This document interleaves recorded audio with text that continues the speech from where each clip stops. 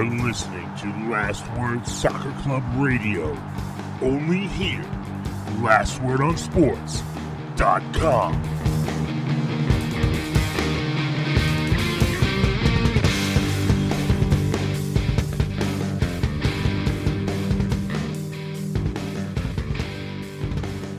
What's up, Internet? My name is Matt Pollard, and you are listening to Last Word Soccer Club Radio here at LastWordOnSports.com.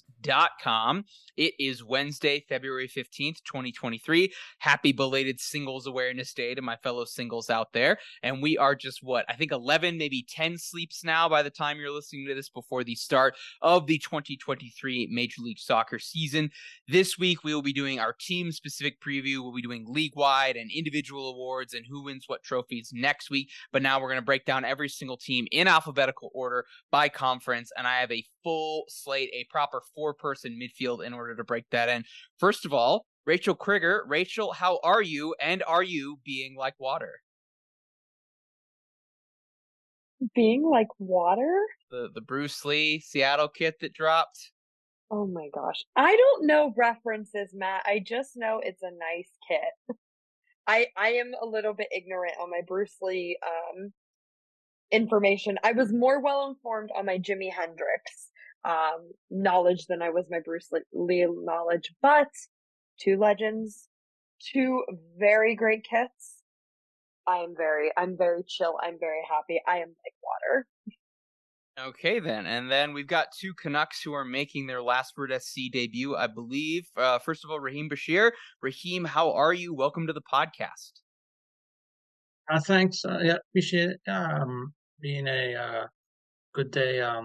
Looking forward to the MLS season coming up next week. And then also Felipe. Felipe, I see you're decked out as well. How are you feeling about how Tottenham Hotspurs are doing and how the Vancouver Whitecaps preseason is going? I just hope that the Vancouver Whitecaps have a better start to the season than the restart that Spurs have had, because it's been pain, I would say, especially after the 4-1 loss against Leicester. Okay, then. And I should point out, listeners, I don't know if we're breaking any news here, folks, but Felipe and Raheem have been dabbling a little bit more in podcasts recently, and so you might be hearing some more Canadian soccer-related content coming from them and some other people at Last Word on Sports as we delve into the Canadian aspects of the game, both MLS, Canadian Premier League, and Canadian soccer. But first, let's get into it, folks. We will start in the Eastern Conference because it's the second good one. We'll save the best for the West. But so here's how we're going to be doing it. We've divided up every single team, and we are going to be looking at every single time we go to them. We'll be looking at the team's strengths, their weaknesses, two players to watch, one being a star player, maybe a DP, maybe a new signing, a young player. We've generally defined that as under 23. We might break that U22 rule, however. And then also what we think for their season outlook. Is this a team that we think can compete for the playoffs? Is this a team that for sure is making the playoffs? No playoffs whatsoever. And can they realistically win a trophy? So first of all, Raheem, we'll start with you alphabetically. Atlanta United, Raheem, they have historically had a lot of really good successes in the MLS 3.0 era. They were not very good this season. Garth Lagerwey is in at general manager. What do you think? I know Atlanta finished 11th in the Eastern Conference last year. Brad Guzan is a veteran player for the Atlanta United FC. He'll be a key player as a goalkeeper for the team, and I believe they will make a significant upgrade in the standings. I don't think they'll win the MLS Cup. I think they'll make the playoffs. All right, Felipe, CF Montreal, lots of changes, lots of money coming in. Yeah, I mean, this is going to be kind of a very different looking Montreal team than we're used to. I mean, last year they did so well. When they had Wilfred Nancy, they had Alistair Johnson, Ismail Kone, Mihailovic, and these are all players and staff that are gone now, and it's sort of like another rebuild year for Montreal. It's going to be interesting to see what happens. I don't know if they have the star power, I guess, as they used to. But I mean, some of their additions are pretty good. Ilias Iliardi, coming in from Greece, looks a bit promising. Having Victor Wanyama stay on an extra year is always something that can strengthen their midfield and continue to be strong. I do think one player to definitely watch out for the year, Sean Rea, who had a very good year last year in the CPL and seems to be taking that sort of Mihailovic role, that kind of gap that he left after leaving for Italy. I don't know if they'll be able to reach the same heights as last year. I think they might be able to just clinch playoffs around in the sixth, but I don't see the same sort of successes I see last year, but I could be proven wrong. Moving on to a team in their sophomore year in Major League Soccer, CF Montreal. The two players I'd like to highlight are obviously their pre-existing designated player striker in Karol Swinderski. Had a bit of a rocky start to the season with obviously the head coach that fired after some ignominious public statements were made and him wanting to get out right before Swinderski went on international duty. I still think that he'll be a big part of the team's attack at 26 years old. And I think in the midfield, really, the team lacked experience and cohesion in terms of just a veteran presence to, I think, be a force multiplier and calm things down with defensively. Games were just wide too open and they were really cut apart in transition by more experienced or more, established MLS teams. So they brought in Ashley Westwood, a holding midfielder who previously was with Burnley. Burnley would know a thing or two about playing well defensively and working very hard. So I think he's a nice addition. And I wonder with Charlotte if they're almost targeting, like, the similar to Christian Fuchs, a veteran English player who's the right fit for their club, not necessarily going after a DP Frank Lampard or Steven Gerrard or anything like that. Young players to watch for, I think it's very obvious it's going to be Benjamin Bender, 21 years old, second year now professionally in MLS. He played in 28 games for Charlotte in their inaugural season, scoring 3 goals. I still think he's a big part of this team. He's obviously the young, exciting player to get excited for. I'm not sure that he's done enough yet, at least for this year, in terms of what he'll do in MLS or what he'll do at like a youth national team level to, I think, get some of the European buzz that we've seen from some other players that have been involved. But I do think he could be a major start. And if he's a lockdown starter for Charlotte, then I think things get very interesting in terms of his club trajectory. That being said, I think a lot of people, a lot of teams in the East maybe took Charlotte for granted because of where they were as an expansion team that wasn't spending a whole lot of money, and they maybe were able to catch a few teams off guard. They have had a couple departures as well. Danny Rios obviously is left for Chivas. So I think there's a real possibility this team, in terms of their long-term trajectory, takes step forwards this year in terms of building out their core, their identity, and establishing themselves, but actually narrowly misses out on the playoffs again. So I will say this team will not make the playoffs. Felipe, speaking of teams that are probably not going to make the playoffs, is there once again no hope for the Chicago Fire? I honestly, unfortunately, don't think so. Sorry to the 5 Chicago fans. But I just think that this offseason, losing John Duque to Aston Villa while bringing in that kind of money is always great. And you're hoping to see it be, redistributed into some exciting players. It just hasn't been that way, really, since then. They also sold Slonina to Chelsea. That was agreed earlier, but now it went through. And so they're sort of left with a team that it doesn't spark much excitement, I'd say. They still have the Polish striker, I can never get his name on, Przybyłko. Przybyłko. And as their Przybyłko? Okay. Przybyłko. Kasper Przybyłko as their lone number 9, really. I mean, now they're going to have to rely on Chris Brady, the goalkeeper, to come in and slot as a new number 1 with Slonina going.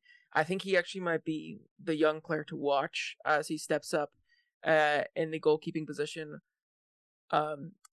for them. And I don't know. It will remain to see. Maybe Xherdan Shaqiri can live up to the hype finally after not really setting the league on fire last year. But honestly, I see Chicago missing out quite comfortably once again, which is sad considering their history. But I don't think it's going to be another year of hope for them. Rachel, what's going on with Columbus Crew, and will this team try and finally figure out how to not drop points from a winning advantage now that Caleb Porter is no longer there? Well, first off, what's up with them is that good-looking kit that they just dropped today. Mwah. Black is my favorite color, so I was a fan. They did sign Christian Ramirez. I think he was playing in Scotland, scoring some goals over there. He is someone who has bounced around in MLS. I know he was with Minnesota United at one point, so they're hoping that he's going to kind of take over the spot that I don't think they ever really filled when Jossie Zardes left. So I'm intrigued to see how he does in their attack. They do have a new coach, of course. That was one of the interesting moves of the off season, because you don't really see too much jumping from head coach to head coach in MLS, unless you get fired or something. And Wilfred Nancy did not get fired. He just jumped ship from CF Montreal to Columbus Crew. I think he might have just liked the different challenge. Maybe he wanted to be in the United States. I don't really know what the answer is. But either way, he's with Columbus now. They signed probably one of mine, and I can't speak for him too much, but I do know Dan Sperry, our friend Daniel Sperry, loves a good Jimmy Medranda banger. When he sees one, he saw them with Kansas City. I saw them with Seattle, and they signed him in the offseason too. And even though he's an older guy, he's somebody who you can, to use a baseball phrase, he can pinch hit for you in times, especially on international breaks whenever players may be gone. But I think the biggest loss for this team coming into the upcoming season was Jonathan Mensah, the defender from Ghana who I believe he went to San Jose. So they're going to need to figure out a way to fill that hole on the defense, because he was so consistent for Columbus through the years that he was there. I think we saw last year the East was a lot more competitive than what people thought it used to be. So will Columbus be a playoff team? I don't know. I will say yes if they can get Ramirez scoring a bunch of goals. And moving on down the list, we will head over back to Felipe for DC United. Yeah, I mean, DC United, you kind of think they can't have that much worse of a year than they did last year. I think bringing in Wayne Rooney with the name and the clout that he can bring, I mean, he already brought in some of his former Premier League stars like Ravel Morrison and Christian Benteke. This summer they added Mateusz Klich from Leeds United. I think that he might be another experienced head in the team, but they really haven't recruited all that much more. I mean, they got 3 new goalkeepers, who all of them haven't really been on the best form. As of late, they got Tyler Miller from Minnesota United, who was good 2 seasons ago, lost his place to Dane Sinclair. Maybe he can find that form that he found 2 years ago. They got Alex Bono from Toronto FC, which the less said about the better. And I think they got the Iraqi left back Mohana Jayze from Sweden, from Hammarby. So I think those are the only signings that they've really done. Again, nothing to really inspire much confidence. I think they are going to miss the playoffs comfortably once again, but hopefully not be the wooden spoon. Rachel, going to you back for the state of Ohio, FC Cincinnati made the playoffs. Pleasant surprise in 2022. Still, they were a team of chaos. They scored a bunch of goals. They conceded a bunch of goals. What's going on with them? Can they be an actual title contender, or are they just going to be chaos again? You know what, Matt? I'm not thrilled about them making the playoffs, because they did it whenever the one year I picked them that they wouldn't make the playoffs after so many years of disappointment. But I will let all of that go and heap some praise on them. They have signed in the off season Santiago Arias from he actually recently played at Atletico Madrid. He's a guy with a lot of experience, and with a young team, I think you need to get some of those experienced guys in the fold to really help lead the team and just show the younger players what it means to be a professional. I think one of the biggest questions for Cincinnati is, are they going to be able to keep Brenner for the whole year? Because everybody wants a piece of him. Liga MX wants him. There are teams in Europe who want him. There are teams in South America who want him. Everyone wants him. I think he was just recently linked to Nottingham Forest too. I think they put in a request to Cincinnati for him. And I know Cincinnati wants to keep him, but are they going to be able to hang on to him for the whole year? I see it as kind of, what was the name of that guy from New York City FC who left, Morales, right? Last season, Maxi Morales, who departed, Tati Castellanos, Rachel, the other one. Castellanos, in the middle of the season. Are they going to be able to hang on to Brenner for the whole year is going to be a big question. But of course, they do have Brandon Vasquez, who had a really, really good year last year. He was rewarded with a call up for January camp with the U.S. men's national team and Matt's favorite person, Anthony Hudson. So we'll see if he'll be able to keep up his form in 2023. I like Cincinnati. They haven't had a lot of departures. I do think their defense is a little old, and I think they need to maybe get another player who might be younger. This is a team that, again, Arias, I think he's 31, 32 years old. Matt Miazga, he's kind of youngish, but also not super duper young. But I think that Cincinnati needs to shore up their defense a little bit, bring that median age down. And I think they should make the playoffs again and fight for a title. Before we move on, Rachel, we now addressed both Montreal and DC United. You might remember this time last year, you had a really horrible take about DC United based mostly on Hernan Losada and his sense of fashion. How are you feeling about his arrival at Montreal? And more importantly, what shenanigans are going to go off the first time that he makes his way back to Audi Field? Yeah, I definitely got the last word on soccer wooden spoon last year. I think Harvey will never let me live it down. I don't know. I think there's going to be a lot of Rome isn't built in a day type of, environment going on up in Montreal this year. I feel like Montreal usually struggles. Last year they showed some sign of promise. Now they need to see if they can, keep it up under him. As for DC United, listen, they're about to drop a cherry blossom kit. So you know what? All is forgiven. Okay then. Felipe, we'll go to Inter Miami. What's going on with Joseph, and is this team, going to get settled finally defensively? I mean, some of the additions make it look like they might actually get some of that defensive stability that they were aching for last year. They did bring in Sergei Krivstov, I think his name, the Ukrainian center back from Shakhtar Donetsk, who looks really solid. They brought in Franco Negri, the Argentinian left back from Godoy Cruz in Argentina. So they're making these defensive additions. I think one of the biggest deals that they had, aside from signing Josef Martinez, was signing Leonardo Campana back on a young DP deal on a permanent transfer after he scored double digits for them. So maybe with these two new additions, having Campana now full time and having always the evergreen Josef Martinez, maybe they can go and push beyond what they did before, and I think they could go on a decent little run, make it in the playoffs.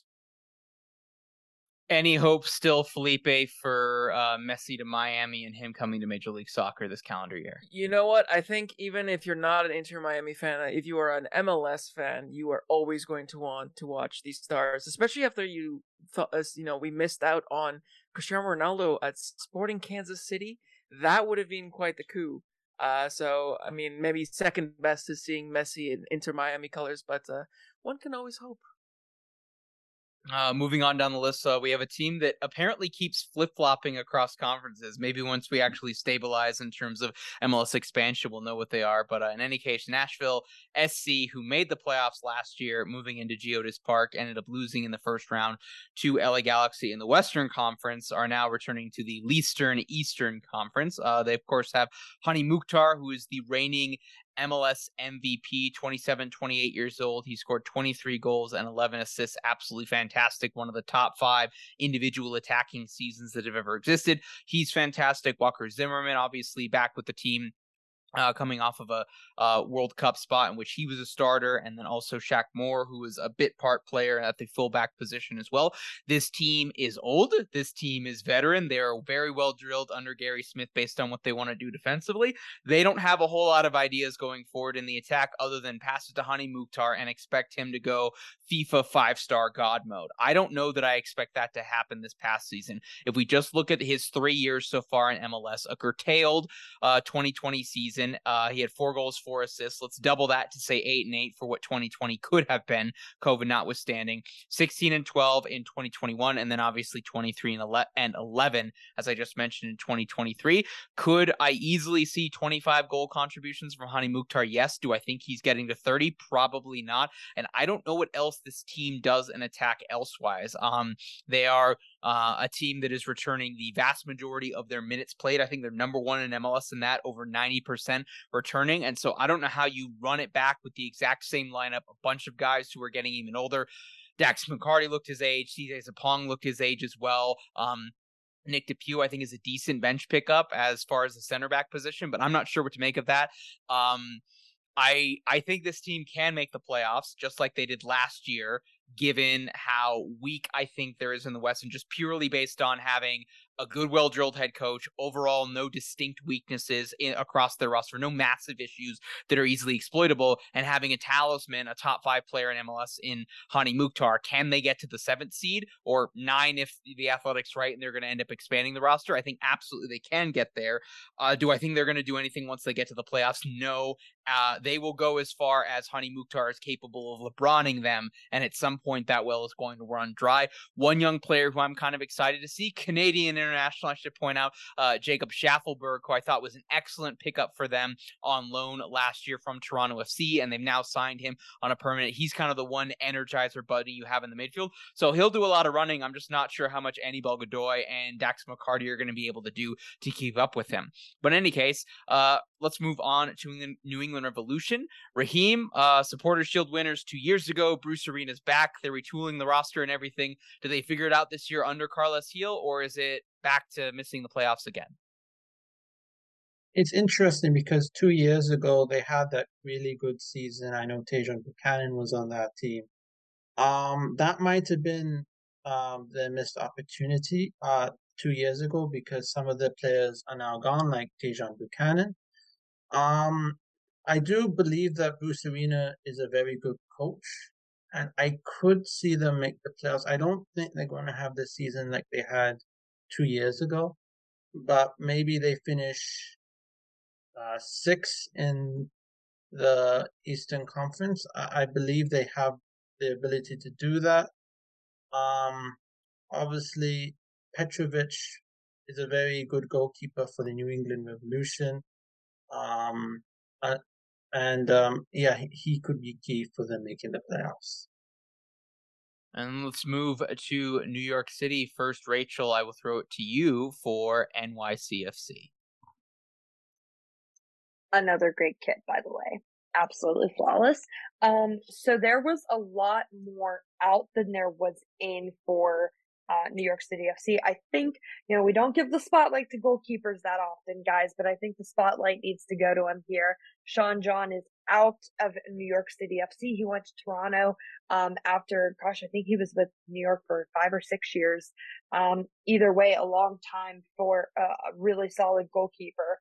So he's gone, and they got Matt Freese from Philadelphia, their backup, to take his place. We'll see if that works. We'll see if maybe Matt Freese is just kind of the short-term option, or if he ends up being New York City FC's long-term option. But Sean John was not the only person who left. Hebert left for the Seattle Sounders, and Alexander Callens left, and I believe he went overseas. So a lot more out than there was in for New York City FC. But they did get a loanee. I'm going to really try hard not to butcher his name, but as Matt knows on this podcast with me, I'm not the best with pronunciations. But Brian Soufrere, I think it is. He joined from the Spanish team that begins with an M, Mallorca or something like that. Mallorca. That's probably the closest I've ever been. But he joins He joined New York City FC, but he is on a loan right now just for starters. So I think obviously the biggest thing for this team is watching Matt Freese in the first couple of games and seeing how he stacks up, because I think it's pretty fair to say that Sean John has been one of the most reliable players in Major League Soccer, not just for New York City FC, but in the whole league in general. And he's going to be a big, big, big piece to fill for New York City. And moving to the red side of New York Red Bulls, Raheem. So the Red Bulls have made the playoffs, and they made it a few times, sometimes in a row, and they had a good regular season in MLS. They finished fourth in the Eastern Conference, and they're actually winning the playoff game. But then FC Cincinnati came from behind to win it. The thing with the Red Bulls is that they haven't gone over that hump to get to the MLS, not to win the MLS Cup. And Lewis Morgan is their best player, or one of their best players. He had scored a lot of goals and was first or second on the all-time Red Bulls scoring list last year. So I could see them making a push this year and having another impressive season. But I'm saying they're finishing third this year.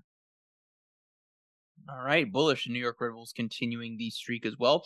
With that, we'll move it down to Orlando City, who just narrowly made the playoffs, effectively winning a de facto play-in game against Columbus Crew on decision day last season, but obviously didn't go very far in those playoffs. This is maybe the rebuild or the reshuffling that I'm most excited about. Oscar Pareja, I think other than really Junior Urso, every single player that they wanted out on or they declined it on or moved on, I think it was a good decision for them. Every single player that they brought back was somebody they absolutely wanted, and they have shook down all of their scouting contacts that they've had in Central and South America to, I think, really strengthen this team. Maybe the two exits that I'm not super excited about, because having to bring in two new fullbacks when you've had consistent starters for multiple years is not necessarily a good situation. So John Moutinho gone, and then Ruan has been traded to DC United as well. So I've got some concerns about them defensively on the flanks. But you look at the players that they brought back or that they re-signed, bringing in Felipe Martins as a free agent, I think is a really good option.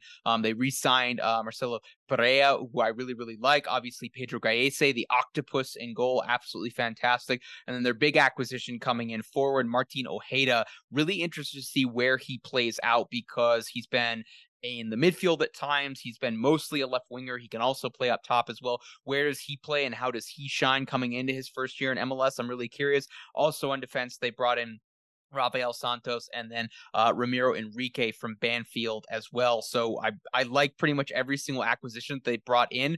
I'm not, other than Urso, where there was a mutual contract termination. I think there were some personal situations there. I'm not sure that there's a big individual player who's departed the team who I'm super bent out of shape about. I do think this team underperformed last year for where they were from a talent standpoint. I still really like Oscar Pareja as a coach. If things go right, I think this team can host a home playoff game in the Eastern Conference. I think they'll be much more comfortably a playoff team. I will pick them to finish 5th in the Eastern Conference. And with that, we'll move on to the champions of the Eastern Conference. Rachel, will Philadelphia Union finally get it done this year? Oh, what an unkind year for Philadelphia. They have a chance to make a fighting bid for MLS Cup again. Not too many people out, but a lot in. Damian Lowe was acquired from Inter Miami. Joaquin Torres was acquired from CF Montreal, and Andreas Pereira was acquired from Orlando. I think they're good pickups. Not a lot of guys that went out. Of course, talked about Matt Freese. He's going to New York City FC, so they're going to have to figure out a situation for when Andre Blake goes on international duty in goal for Jamaica. But I think Philly, there's a lot of rumors swirling around about Jim Curtin's name for the U.S. job. I personally don't think he takes it. I would be quite shocked if he did, although I do believe it is well deserved. I think they can hang on to him for the whole year for sure.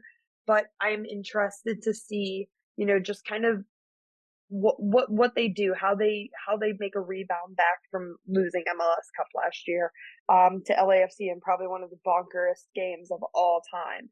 But there really hasn't been a lot of change for Philadelphia. I expect them to pretty much be their old selves. And yeah, I mean, a team coached by Jim Curtin, I have all the confidence in the world in. And with that, we will close out the Eastern Conference. Raheem, your very own Toronto FC. Raheem, I think by the end of the season, I really liked where Toronto was at. Obviously, it started rough. Is this team ready to compete and again be a super club within Major League Soccer? I don't know if it will happen in 2023, but I think it can happen maybe in a few years. I know when they did back many years ago when they signed Michael Bradley and Jermaine Defoe, that they had some struggling years. There was one year where they lost to CF Montreal pretty badly in the playoffs. So I believe that they'll get over the hump. I don't know if it will be this year.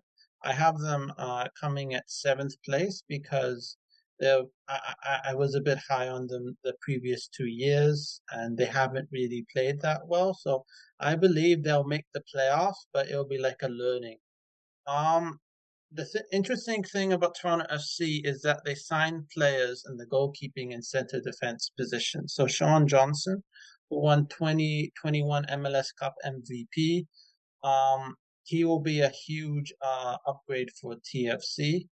The center backs is interesting because they signed two center backs, Matt Hedges and Rosted, and it'll be interesting how those players play. Well, Hedges has played in MLS for a while, but it'll be interesting how Rosted, who's coming from outside of MLS into MLS, how they do this year. Because the problem last year was how many goals they gave up.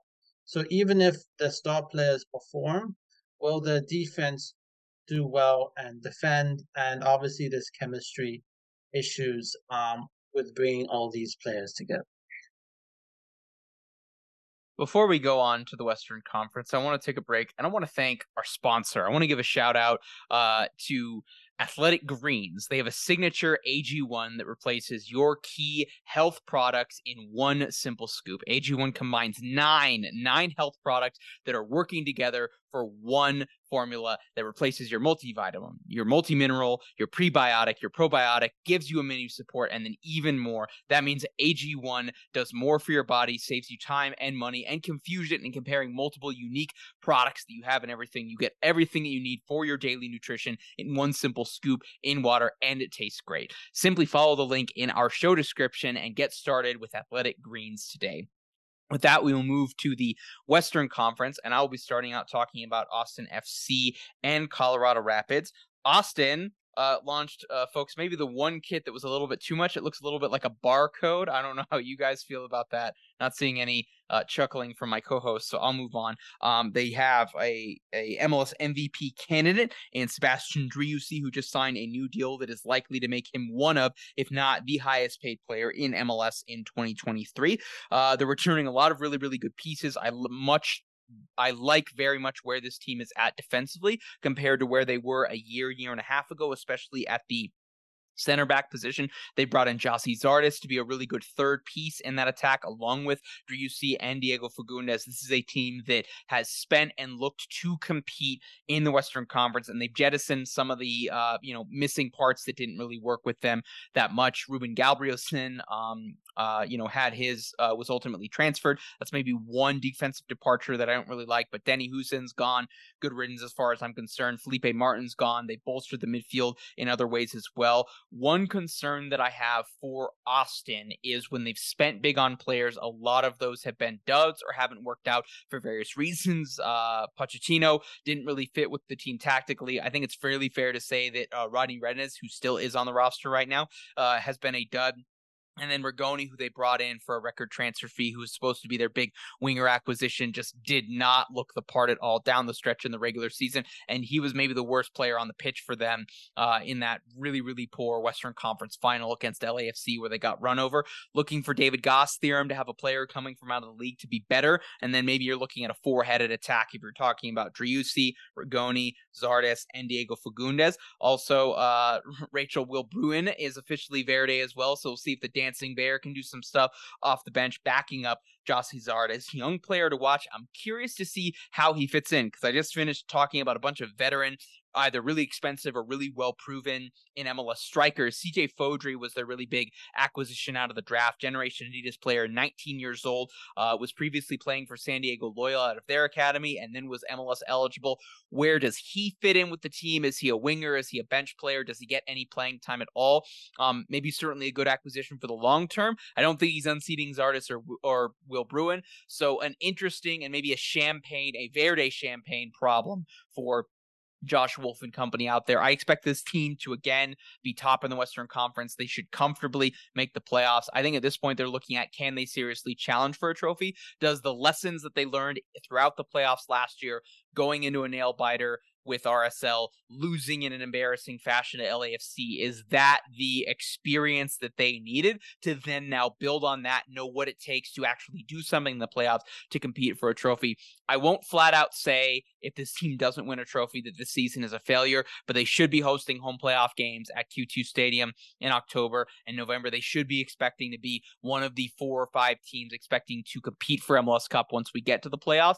And I should expect that their departure from the playoffs, if they don't win it, should be a much better outing than it was last year. With that, I will take on my Colorado Rapids. Listeners, I am currently wearing the New Day kit for the Colorado Rapids. They missed the playoffs last year. I really like the acquisition of Andreas Maxu at center back. I think he's the DP center back that the Rapids have really needed and been looking forward. I think he's what they actually were hoping way back in the day that Tommy Smith and Danny Wilson were actually going to be. So I think this opens up an opportunity for the Rapids to go back to a proper back three if Robin Fraser wants to go 3-4-3 and especially be at the front, be on the front foot at home at Dick's Sporting Goods Park. Kevin Cabral is the one big acquisition they have coming in from the attack. And this is kind of the highest risk, highest reward from a Rapids distressed asset standpoint. We know what his floor could be in terms of creating a bunch of chances, but not really being confident and not finishing those chances with the LA Galaxy. Can the Colorado Rapids get something out of him that Greg Vanney and company were not able to do? And can he be a good complementary piece to Diego Rubio, who I should point out is currently out of contract and will be eligible for free agency? But this is a team that was hurt last year. This is a team that underperformed, took a step back from where they were in 2021. If all of those players who took a step back return, progress back to their mean, if all those players that were hurt last year can have a bounce back season, everything on top of all of the new acquisitions, I expect this team to make the playoffs. I don't think, however, that they'll be hosting a home playoff game. I think it was lightning in a bottle in 2021. I expect this team to finish 5th or 6th in the Western Conference. In terms of young players to watch, I still really like 21-year-old Cole Bassett. He's coming off of a year spent out on loan in the Netherlands. It didn't really go right for him. He looks great and motivated in preseason. I think he has something to prove, and I think he's coming in perfectly for the team that absolutely needs what he is, in that they really missed his departure. With that, let's turn over back to Texas. Raheem, FC Dallas. So FC Dallas was impressive last year, finished 3rd in the Western Conference. They missed the playoffs in 2021. So, and they had 2 players that made the All-Star game, Ferreira and Paul Arriola. So, I believe that they can make the playoffs again since they did fairly well last year. They defeated Minnesota in penalties, and then they lost to Austin FC in the MLS Cup playoffs. I predict they will finish 5th in the Western Conference. And with that, let us keep it in Texas for Felipe, Houston Dynamo. Yeah, I mean, last year wasn't a great season for Houston Dynamo, finishing 13th in the West. I think, They have lost some key players, specifically Carlos Darwin Quintero, the Colombian. He was super influential for them, created the most big chances and just chances in general, and he was super dynamic on the ball. Losing him is going to be a bit tough on the team. They did bring in some players to replace some of their bigger outgoings. They signed Ivan Franco on loan, who might be the young player to watch, the 22-year-old attacker, and they also signed Amin Bassi from FC Metz, who seems to be the attacking midfield player that they want to replace for Quintero. There and then in the defense, they lost Tim Parker, who's now at St. Louis City. So I don't know if they are able to really improve that much. It seems like if Carlos Ferreira can be on the same sort of firing form that he was before, with 16 goals and assists last season, I think maybe they can punch above their weight. But I think it'll be a solid 10th position for Houston Dynamo. A bit of improvement, but still missing out in the playoffs. And with that, we'll take it on to the two LA teams. I will start taking a look at Los Angeles Galaxy, who I think can make the playoffs, but I have a really certain about what their ceiling is, and unfortunately it's not where we would historically think about them as. Douglas Costa is dead weight as a designated player. He'll do one or two really good things for you, but I think mostly he's just there collecting a paycheck. I love the energy that Chicharito's come with. He's been vulnerable. He's been a really good leader. He's tried really, really hard and everything. I just don't think tactically he fits long-term with what the LA Galaxy are trying to do. Both of those players are out of contract, and let's be real, Dejan Joveljic has come in and been better at times than Chicharito. He's certainly been healthier than Douglas Costa as well. I think he's been waiting in the wings now last year and then probably this year to really be the starter in 2023 for what long term they're trying to do. If you're looking at star players that were going to be absolutely must watch for their highlights and everything they do, Ricky Puig will again absolutely be bossing everything in the midfield from an attacking and a possession standpoint. Really excited to see what he does with the team. Really interesting question what the team does in terms of Puig is eligible to be a young DP. Do you want to spend it on that given the financial war chest the LA Galaxy are able to spend? Big losses in terms of trades. Obviously, they parted ways with Kevin Cabral, who was traded for, I think, a reasonable fee in league to the Colorado Rapids, as I just mentioned, and then they transferred Samuel Grandsir back to France as well. So they do have some really thinning out spots at the wing, especially with Cameron Dunbar, who's gone to Minnesota United, and now officially we can confirm that Julian Araujo will be going to Barcelona. That whole issue with the with the paperwork and the computer issue and MLS being single entity and him missing out by 15 seconds or whatever it was and going to Barcelona, that's been resolved. He'll be departing the team as well. So I think they're okay up the middle. I think long term they can be okay, but out on the wings is really where they're weak right now. And I still don't have a whole lot of belief in what they're doing defensively. Derek Williams is a part of the team, Nick DePoo as well. And if you look at the players that they brought in, Eric Zavaleta, Chris Mavinga, that's not this team ironically has been looking for a star center back basically since Omar Gonzalez left. As much as Galaxy fans maybe dislike Omar's ceiling and maybe his ball watching, especially on balls in the air, this team's going to be able to score a lot of goals. I think they're going to be really star reliant, whether it's Joveljic, whether it's Ricky Puig, whether it's Chicharito. If anything happens to one of those three, then this team is really, really incomplete.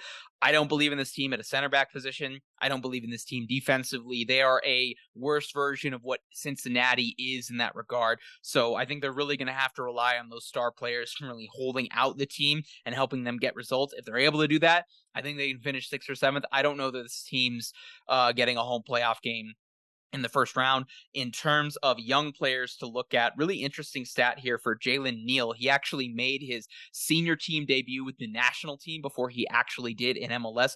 He's been with the LA Galaxy as a homegrown in the academy for a couple of years now. He's played on LA Galaxy too, but he has yet to actually play a minute in MLS, and he actually started for Anthony Hudson in one of the January camp friendlies as well. So really curious to see, given what I just said about the center back position, does Greg Vanney start to work him in as a long-term solution to that problem? With that, Rachel,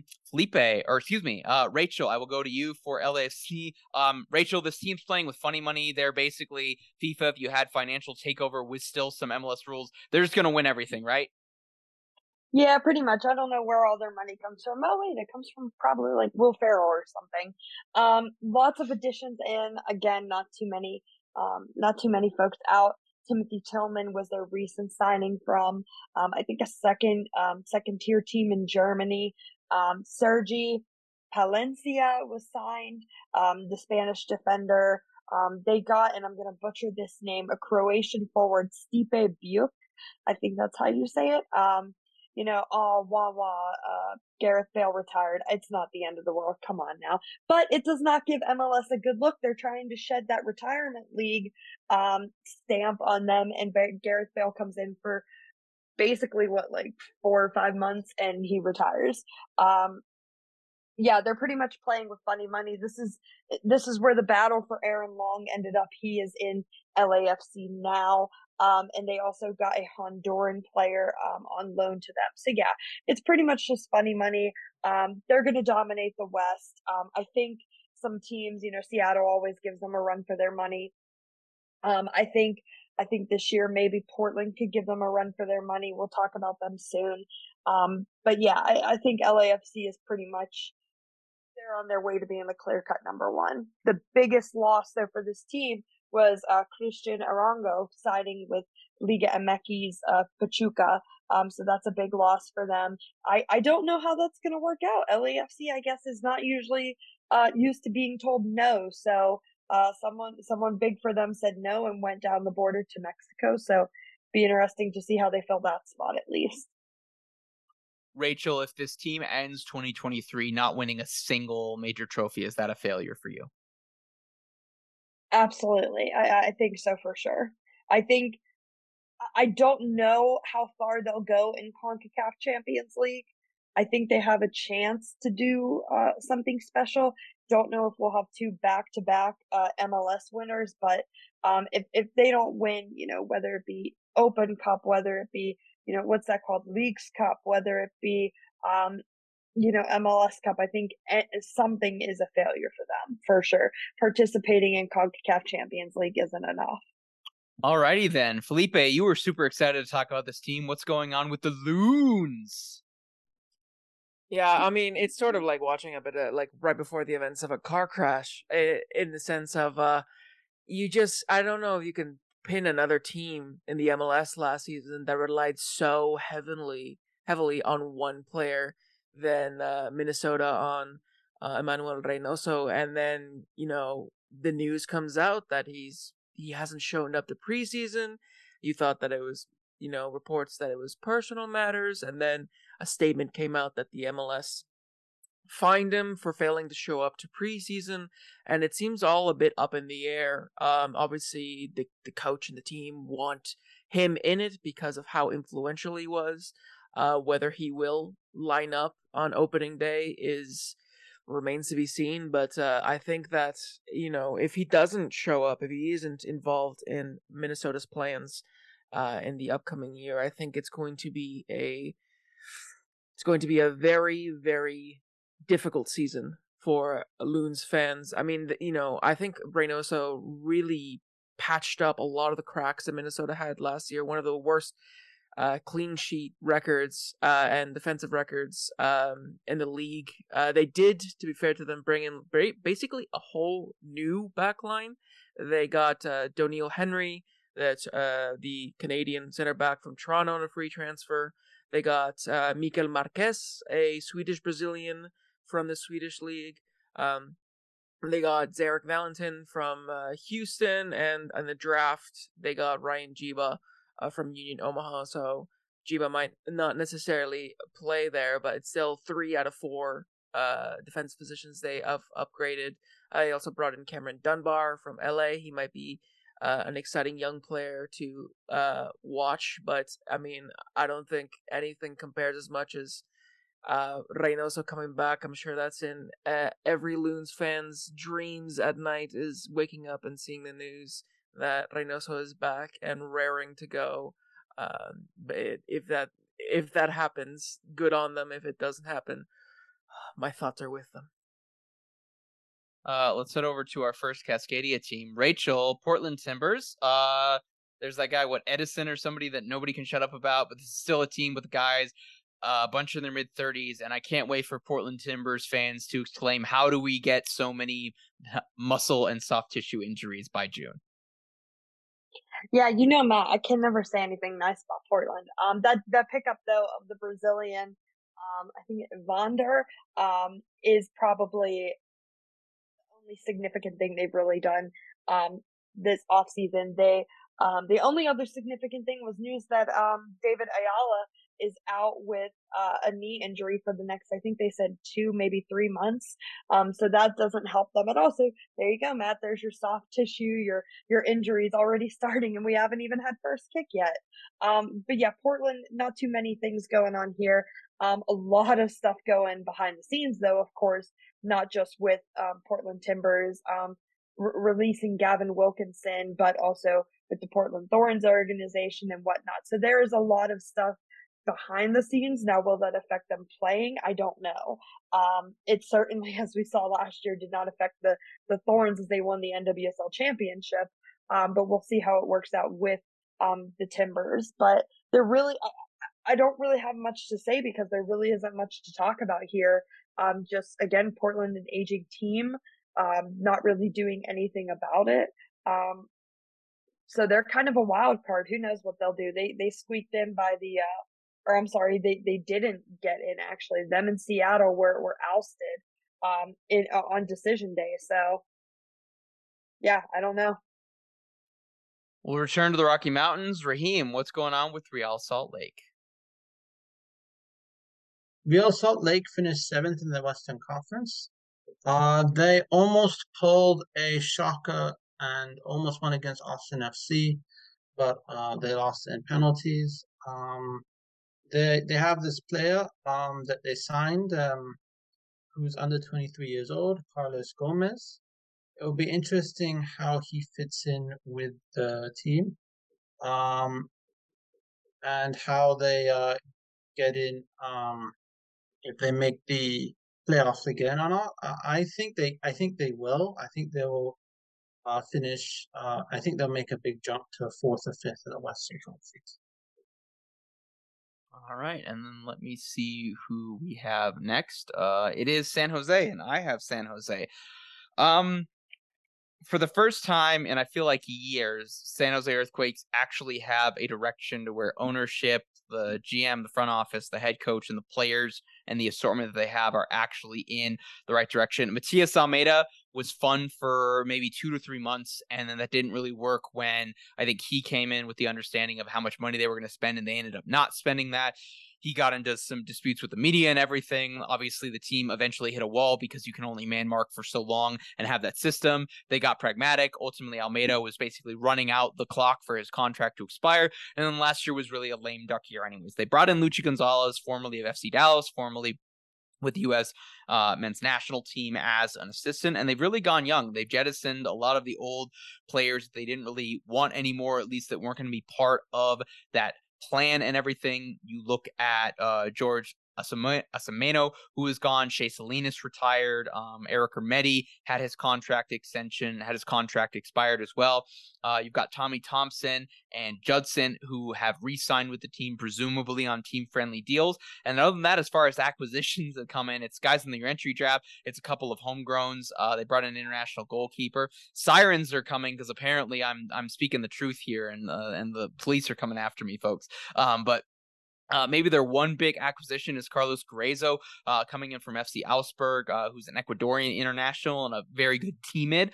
The Quakes can be chaos and aren't necessarily structured in how they are in the middle defensively, and maybe somebody who can wrangle that in and be a force multiplier is something that's certainly a net need. But for the most part, they haven't brought in any real top talent. They've got a bunch of young guys. I think they're going to go young. I think they're going to play a bunch of young kids. I think this could be regularly one of the youngest starting 11s that we see throughout the weeks in MLS, especially when we get into the summer. I think Quakes fans can be excited for that because of what Luchi ultimately did at FC Dallas and how he set up FC Dallas to ultimately have success after his departure and everything. So I think there's a clear plan. I think it's one that Quakes fans can actually be excited about. That there's a long-term vision towards sustainable success. I just don't think that means they're going to be very good this year. I think this team comfortably misses the playoffs. I don't expect them to be competitive in a lot of things, but they're going to have young kids and they're going to run really hard. Hashtag Goonies and everything. They'll probably score a couple of fun, really exciting goals at the death, probably against the LA Galaxy in order to get some points. So enjoy that, Quakes fans. You've always had that, if nothing else. With that, speaking of teams that are retooling and having a long-term vision after a disappointing 2023, Rachel, are the Seattle Sounders back with a vengeance in Major League Soccer? I wouldn't call it disappointing. I would just call it. I would call like 2 months of it disappointing. I mean, listen, they won CONCACAF Champions League. Okay, that's great. It's a new year now, new slate, everything. You can't really do that. I was a little worried at first because there wasn't much roster turnover, but I am a little bit comforted in the fact that they are not playing CCL, and so their legs won't be as heavy. That's a lot to handle when you're playing CCL, Leagues Cup, and the MLS season. So, and then of course, international guys playing, their games as well. But Seattle is pretty much largely unchanged. João Paulo is back. He got minutes during Seattle's FIFA Club World Cup match, a game that honestly they played really well. They just got unlucky with one goal from Al going past them. I think for the most part they had a really good game and they didn't look like a team because they're playing against teams that are in the midst of their season. So for me, they didn't look like a preseason team. They actually played very well. Again, Hebert signed. Will Bruin is out. I think Hebert is going to be a great piece. I was horribly disappointed by the fact that we did not see him at the FIFA Club World Cup. Don't really understand that too much.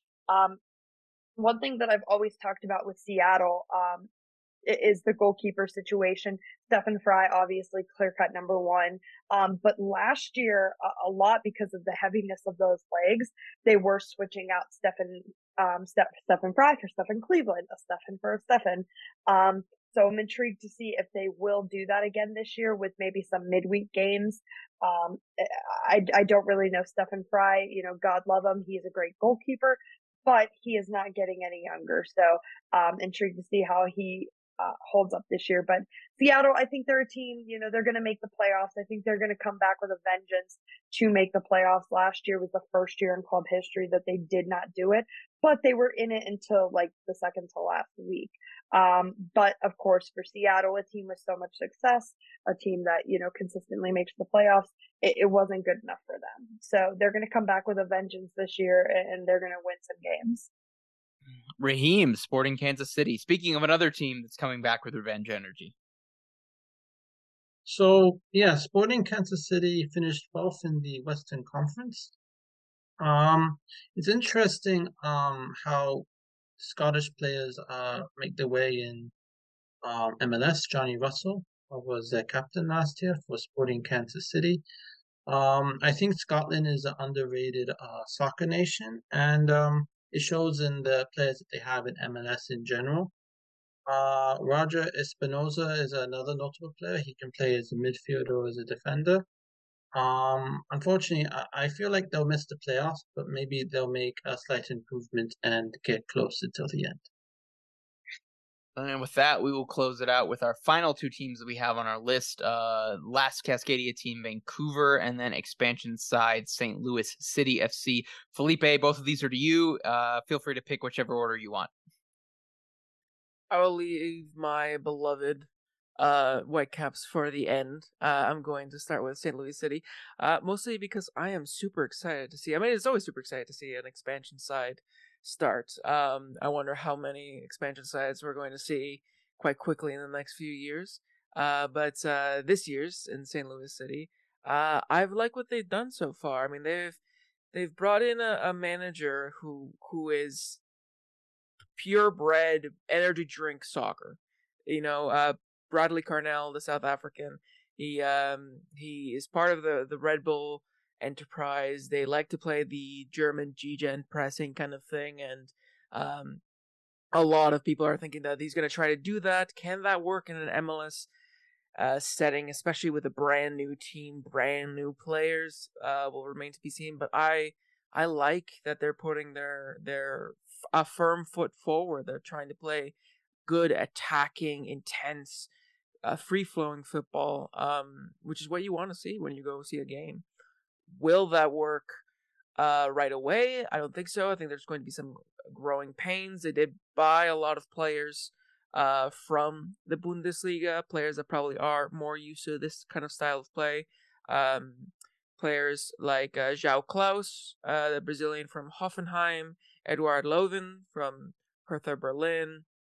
Obviously, they're probably their biggest signing was their goalkeeper Roman Bürki, who played at Borussia Dortmund. He did not play under Jurgen Klopp, who was probably one of the best gegenpressing managers, but he probably still learned a thing or two from the successor.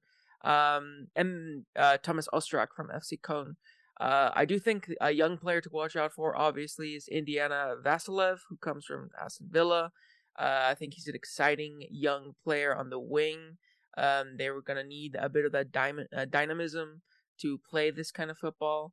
But overall, I mean, it's kind of hard to place where a playoff team might finish in the first season. You might have an expansion team like Atlanta did in their first season, where they immediately go and then make the playoffs, or you might have a season like Cincinnati did, where it's one that you want to swiftly move along from.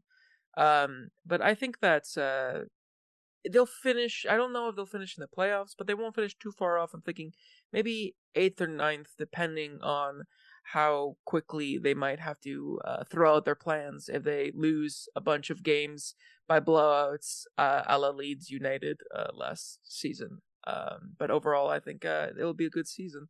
And then moving on to my Vancouver Whitecaps, I mean, this is a season, it feels like every season you say, this is a make or break season, and it isn't, because it's the same thing over and over again.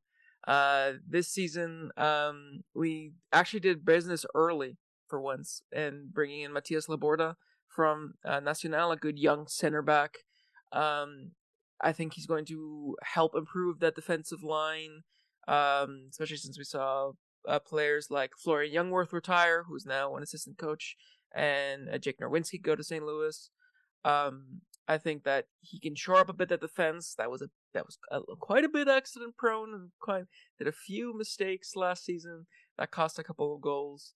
But we're still waiting for some of those big signings. I mean, I think it was reported last week, or more than a week ago now, that Vancouver Whitecaps are close to signing RSL star boy Sergio Cordova, and their the goalkeeper of the season in the J League last year, Yohei Takaoka. But still, we have not seen any of those deals cross the line. And as the days get closer and closer to the opening season, you wonder, are we going to see these names on the opening day, if at all? I think I'm really excited to see Christian Dajome, my fellow Colombian. Now he's playing in a more of attacking role in preseason. He already has like 4 or 5 goals, and he seems ready to fill that gap that Lucas Cavallini made, though hopefully with less temper tantrums on the pitch. But I do think that if Vancouver Whitecaps can get these signings over the line, and if they can sort of find some stability after the terrible start they had to last season, I think that they might actually push on to reach the playoffs again, and God forbid get more than 50 points in a season. But maybe that's just my wishful thinking.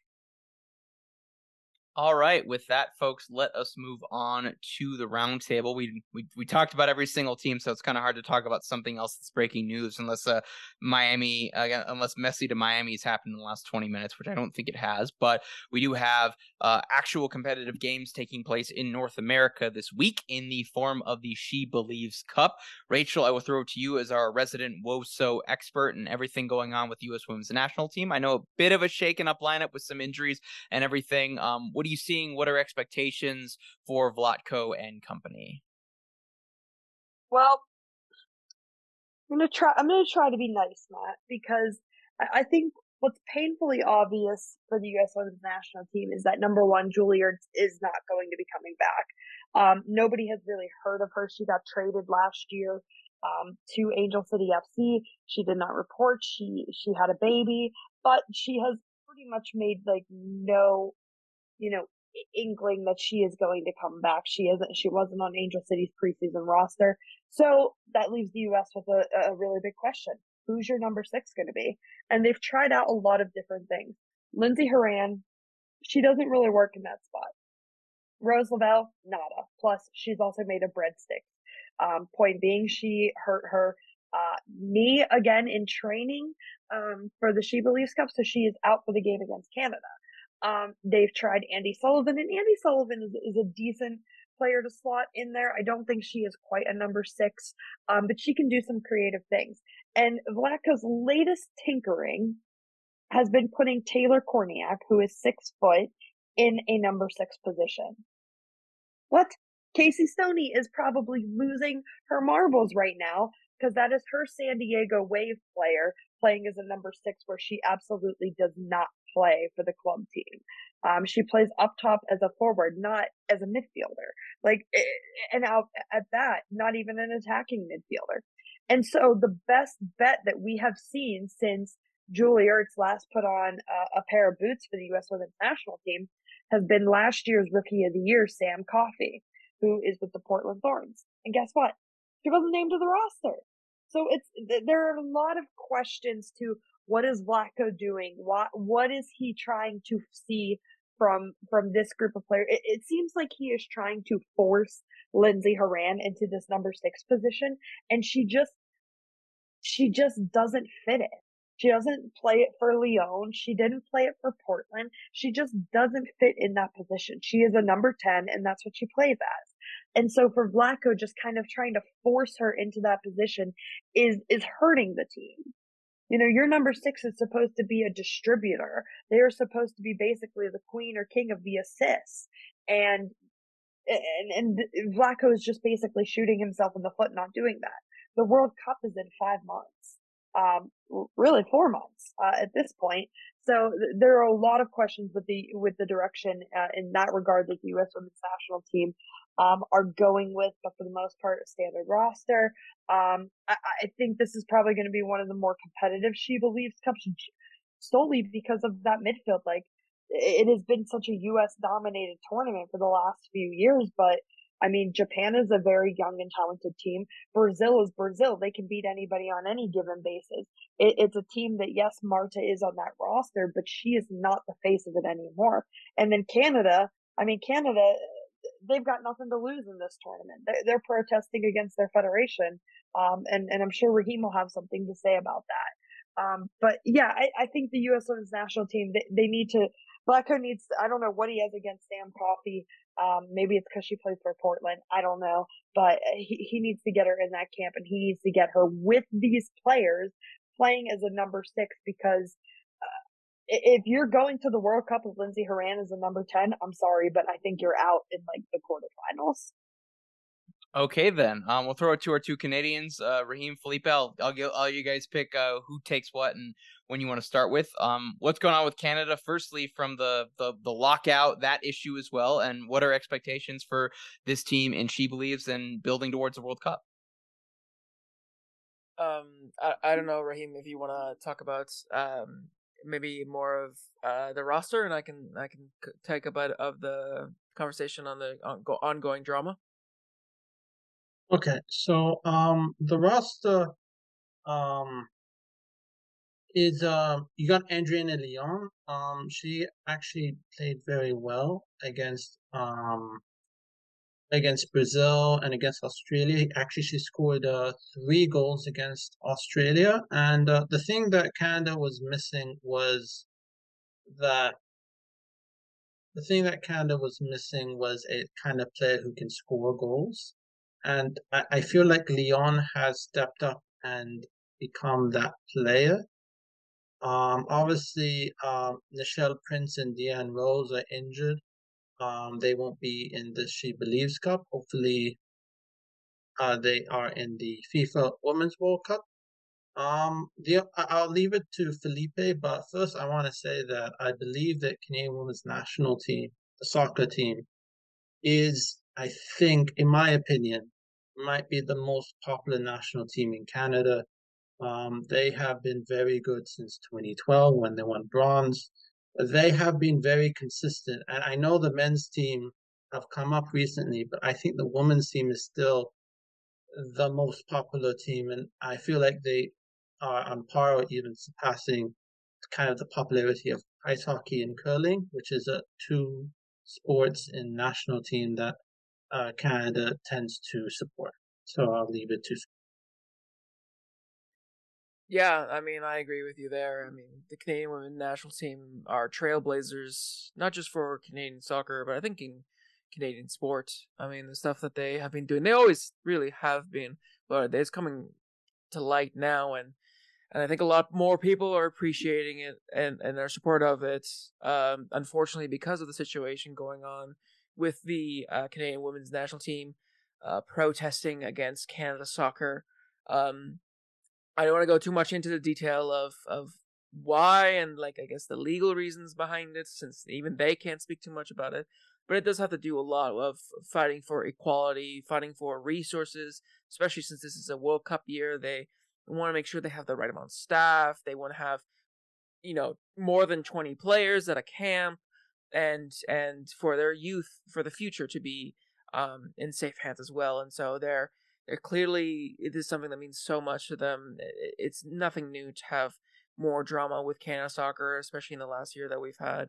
But this seems like, the final straw, and the fact that Canada Soccer then had to sort of mention in their statements that they were going to take legal action, and so the players had to come out and play. And it seemed like today and this morning in camp there was light spirits. They were throwing a football around, but they did notably wear their training tops inside out in protest. And afterwards, in a short scrum, they mentioned, like, Quinn, Christine Sinclair, Janine Becky. They mentioned that they're still fighting for Canada. They're fighting for the team, and they're still playing for Canada. They want to play with pride. They just want to make it clear their stance with the current federation and the current situation. So I think it's going to be very interesting. I think a lot of eyes are going to be on Canada, not necessarily for the reasons that we probably want it to be because of this all ongoing drama, but I mean, I don't know about you guys, but, like, I can't think of a bigger fuel to a fire to play than this.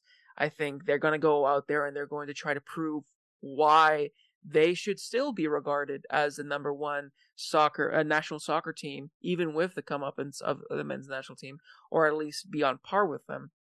I think they're going to go against that first game against the U.S., and they're going to give it absolutely everything they got. I don't think they've probably felt more unified than maybe the Olympic run where they got gold. I don't think they have more reason to go out and win this thing than this. And it'll be interesting to see what else they do in quote unquote protests. If they do any other small little showings across this tournament to show that, we are playing this in protest. But I think overall, you look at the squad, and like Raheem said, they do have strong players. I know a player I've been following, Chloe Lacasse, has had an insane season so far for Benfica. Scoring like 18 goals in 23 games, something like that. She's absolutely on fire. I think she's probably one of the most informed Canadian players, probably her and Jonathan David, maybe Steven Eustachio too. I think she is going to light up that she believes. And I think, this is an opportunity for a lot of other players that might not have that many caps or might not necessarily be in the plans, like Simia Ujo, like Lysiane Prulot, the goalkeeper, and even the forward, Jenna Hellstrom. This is a chance for them to maybe show Bev Priestman why they deserve to be called up for the World Cup. But yeah, no, overall, I think this is going to be probably one of the most watched She Believes Cup, at least from Canada's point of view, because of all of this going on, and I can't wait to see how Canada shows up on the field on tomorrow. It was stated. Go ahead, Rachel. Sorry, just to say real quick too. Sophie Schmidt said after the upcoming World Cup, she is going to retire from the U.S. the Canadian women's national team. She is probably one of like her response to the protest and everything. I mean, obviously it's emotional for everyone, but she really, like, you can tell she wears her heart on her sleeve because she is very emotional, and she has even said, in press conferences, I was ready to leave the She Believes Cup and just go back to Houston for preseason. But Bev Priestman said, just sleep on it. We need you. We need you for both parts, the equality fight and for the games itself. And she, after talking with Sinclair and a couple others, she decided to come back. But I mean, it's so bold of Canada, and I really appreciate this, that they're doing it in a World Cup year. I mean, that is really, really significant. Like, yes, the U.S. women's national team has always kind of had this underlying of, protest against the federation, but it really didn't, come to head until the end of the 2019 World Cup when Megan Rapinoe got up in New York City and said equal pay, and the whole crowd chanted it back. And the biggest ally for Canada right now is those U.S. players, Alex Morgan, Megan Rapinoe, speaking out in press conferences saying, we stand by the Canadian players. They deserve what is right. And it's a gold medal winning team. I mean, come on, Canada, you got to give a little here. One thing that I'll add, especially with just one thing that I was going to say, Felipe, there was availability before the tournament earlier today, maybe yesterday, and Sinclair was quoted as saying the She Believes Cup is being played in protest. So, Felipe, to your point, it's almost like they're going out there motivated to win, to almost prove it to and potentially spite the federation, which is an extremely motivating thing, but also doesn't speak well of just the relationships we've seen between the players and the federation. You were saying. No, yeah, I mean, it does show, like, to do this in a World Cup year, it's incredible, both in the sense where they're doing it in such a crucial year in the cycle, but also that they have to do it in such a crucial year in the cycle. I know the players probably don't want to do this, don't want to cause all of this drama in a World Cup year before an invitational tournament like this.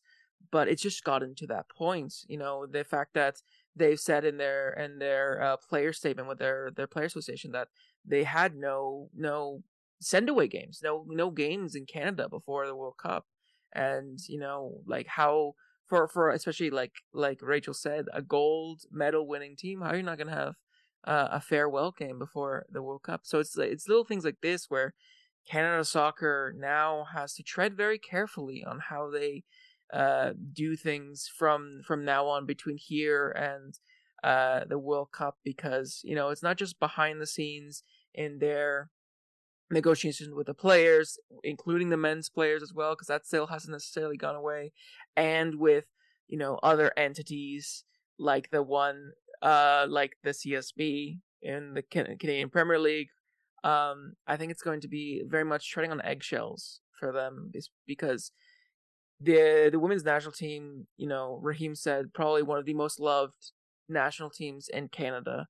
They're gonna have the whole nation and probably a lot of the world behind them in support of this. So it's going to be interesting how negotiations continue after the fact. I'm predicting Canada to win, I guess, on that. I certainly don't think the United States is going to win. Anybody else want to throw in an actual pick'ems here if they agree or think something differently? I think the only other team would be Brazil, but that's about it. I don't think the U.S. is going to lay down and let Canada walk on them or give them anything. I don't think any of these three teams are. But I do think, when there is a fire, that fire can roar. You put gasoline on that fire, then you are asking for trouble. So I think Canada takes the She Believes Cup. I agree. I think that in spite of everything, Canada's going to go out there and just prove to absolutely everyone, get right into Nick Bontis' ear and say, this is how we play and this is what we deserve. So I'm picking Canada. Alrighty then. Well, we've been going for almost an hour and a half here. Raheem, anything you wanted to add? So on this game, I believe it will be 1-1. There's two things that could happen. One is what Felipe and Rachel said, that they get fired up and they get ready for this, or because of what's happening with Canada Soccer, they may feel very kind of betrayed, maybe. But I don't know. Like, I think, yeah, they could have a fire on them. Like, there's also the other thing. Felipe covered this very thoroughly in the Pro Women's Soccer League. There is a Pro Women's Soccer League coming in Canada, which is very, very significant. Because it means that they will not fall behind. So not only do they have a gold medal, but they have this incoming proposed women's league coming in 2025. And then many years ago, I remember the movie Bend It Like Beckham, where they had to move to the US to play women's soccer. And now there's pro women's soccer coming everywhere. It is good to see for women's soccer in general, to see a lot of pro women's leagues now coming up in soccer. Careful, Raheem. Liga MX exists too, and Mexico women's national team was not benefited by it in this qualifying cycle. But that, I digress. All right, let's get out of here, folks. Let's get to last words. Felipe, anything you'd like to add? Yeah, no, I would like to actually do a quick shout out for something that happened recently in British Columbian soccer in the League One BC. Varsity FC have changed their name to Natsuwimit, I believe is the name, FC, representing and reflecting their indigenous ties. And I don't know if you guys have seen the crest or any of the news around it, but it is beautiful design. The name itself means one heart, one mind, and I just think it's really beautiful how they're taking truth and reconciliation to the next level in sport, and having the first semi-professional club, and the first big, I guess you could say, club in Canadian history to have indigenous people culture at the forefront. So I just want to give them a quick shout out because I think it's amazing. Raheem. So for me, coming up, the MLS season, obviously, I wrote a season preview on Toronto FC a few days ago. As Matt was mentioning, I am planning stages of the podcast with Felipe and another writer we have, Adam Kennedy, who covers the Philadelphia Union from Scotland. Other things that are happening just generally, I'm also covering the Toronto Arrows for Major League Rugby. They play their first season game on Friday, so you can look on Twitter for me on writing on that. And also, the weather has not been bad in Toronto. It's been a very mild winter so far, and hopefully that remains the case. All right, Rachel. Yeah, first, just want to give a shout out to our wonderful sponsor, Icarus FC. So are you tired of the same old uniforms and cookie cutter templates from Nike and Adidas? Are you looking for a unique, completely custom kit for your youth club, Sunday league squad, adult, or even pro team? Icarus FC can help you create the kit of your dreams at an affordable price with the motto, any design you want. Seriously, let them help you design your new custom kit today at IcarusFC.com. Short last words for me. You can find me on Twitter at Rachel Kruger. I had the opportunity. You never know where an Instagram DM will get you. I had the opportunity to chat with Seattle Sounders head strength and conditioning coach, Megan Young. It was a real pleasure to talk to her. It'll be coming out this coming weekend for the long weekend, President's Day weekend in the United States. So be sure to check that out here on Last Word SC Radio. And I really hope you guys enjoy it. We had a great chat, and a lot of funny stories. Matt, you will be sure, to take note of who she wants to be her teammate in a game of soccer tennis. Noted there. So for my last words, first of all, I want to thank our other sponsor, our third sponsor, Roughneck Scarves, who are an official purveyor of official MLS, USL, NWSL, and US soccer merchandise. Get your custom scarves, neck gaiters, and masks at roughneckscarves.com, including this scarf that I'm currently wearing, the New Day scarf that came with the New Day kit that the Colorado Rapids launched today at time of recording, which, as I heard from a Roughneck Scarves representative, said is the most colorful scarf they have ever had in their inventory. So absolutely fantastic there. On that note, I've been I'm happy that Jersey Week is back. Jersey Week used to be a thing in like the MLS 2.0 era, where it was like 3 to 5 days where every single team released their kits and everything. Pretty much every single one was a unique individual, had a story behind it, had some symbolism behind it, was fantastic. The Austin FC one looks like a barcode. It's chaos, so I like it because I'm a chaos monster. Every single other one you had was very, very good. Great either story behind it or great symbolisms or anything. Lots of interesting, unique colors, none of them looking exactly the same. MLS single entity and Adidas designers, are you actually listening? Rachel, the one that we had from Seattle Sounders with the Bruce Lee kit, absolute fire. Obviously, I'm rocking the New Day kit for the Colorado Rapids one, which at a distance is just a plain blue shirt. But if you hear about the story behind it and the initiatives and the mission that are coming with it as well, absolutely fantastic stuff there. So Jersey Week is back. It's fire so far. I just really hope tomorrow at time of recording, we just don't get a bunch of plain white kits that all look exactly the same. Follow us on Twitter and all social media platforms at LastWordSC. Check out all of our content, folks, at lastwordonsports.com or wherever you get your podcasts. Just search LWS Radio. You'll find us and a bunch of other great content from the Last Word Network. We'll see you next week.